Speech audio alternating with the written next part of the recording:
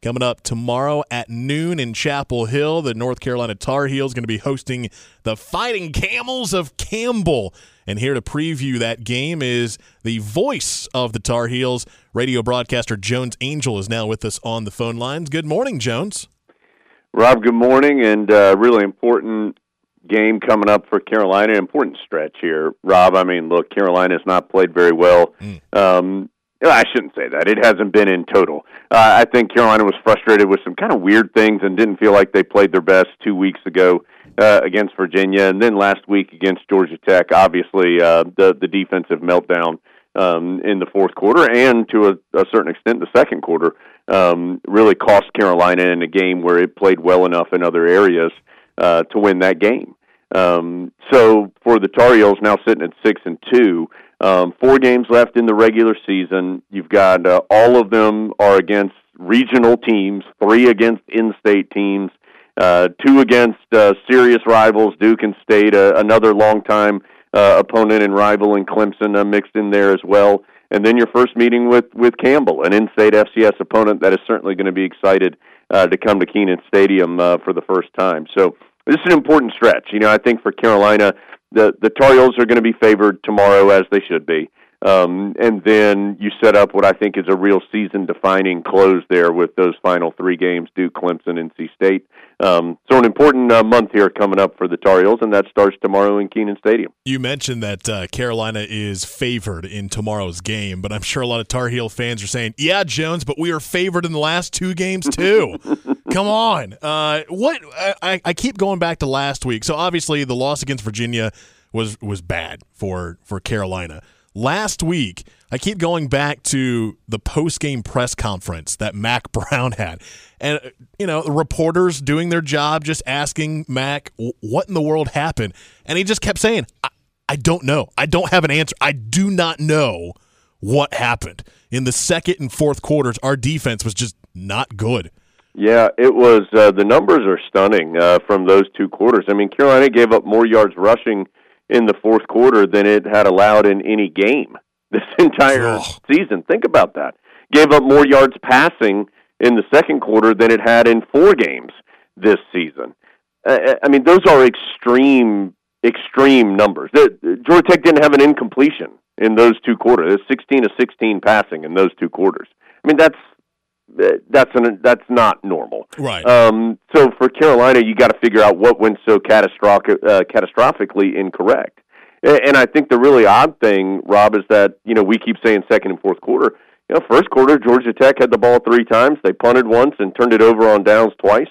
They only ran 6 plays in the third quarter, and it was an interception and a punt, the 2 drives. And so it's not as though the Tar Heel defense didn't know what it was doing, or from start to finish was just completely outmatched and overmatched in this game.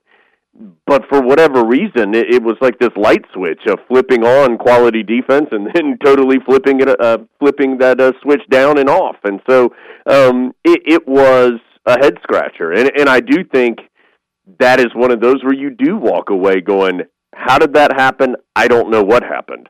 I think after some more review, the Tar Heels have identified, Gene Chizik talked about this on Monday, a couple things that really hurt them, and some of it was evident at the time and some of it not. I think Carolina right now has really struggled against tempo to get aligned properly. And I know that sounds very basic, and people think, how can that happen? But I think when teams are going fast, Carolina has struggled to get itself organized pre-snap. To be in the best place to be successful. I think Carolina had some really poor run fits in that fourth quarter where they were not in the right place. Some of that goes back to what we were talking about a second ago. And then there was some poor tackling. I think that was more earlier in the game in that second quarter where Georgia Tech was getting the ball to some receivers in space and Carolina was really struggling there. And that comes down to all of those things come down, as Gene Chizik said, I'm not saying anything he didn't say on Monday, to coaching and to getting those guys in the right place to be better prepared. And then they have to execute. It's never just coaching. It's never just the players. It's never just the game. It's always all these things combined. And so you've got to be prepared, and then you've got to execute. Now, having said all that, Rob, Campbell is a very solid FCS opponent. This is not a This is not a team that's limping into Kenan Stadium, or you're going to play the Benny Hill music when they're out there playing. They know how to play football. Having said that, Carolina, has more money, has more scholarships, has better facilities, all the things that we all, if you follow football, understand about an FBS opponent versus an FCS opponent. So I don't know how much, at least from the outside perception, is going to get changed about Carolina this week. But what the Tar Heels can do is do some things that can carry over. Work on things that can be repeatable and give you the best chance of success regardless of opponent.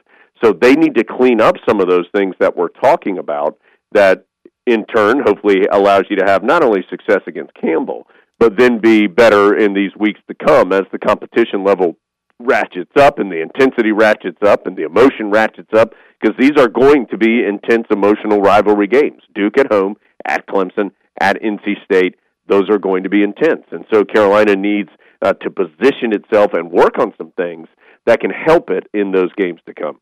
Yeah, and you think about some other big schools, big teams, they have the non-conference, smaller opponent type of games at the start of the year, tune-up games, if you will.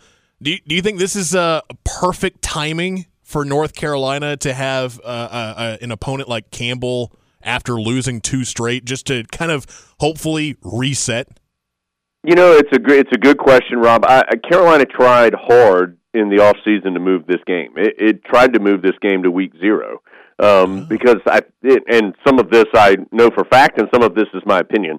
I think Carolina wanted to play a game before the South Carolina game, because very rarely are you your best in the first week of the season or the first game of the season. Now, having said that, Carolina went out and played well against South Carolina and won the game, and it all turned out fine from the Tar Heel perspective.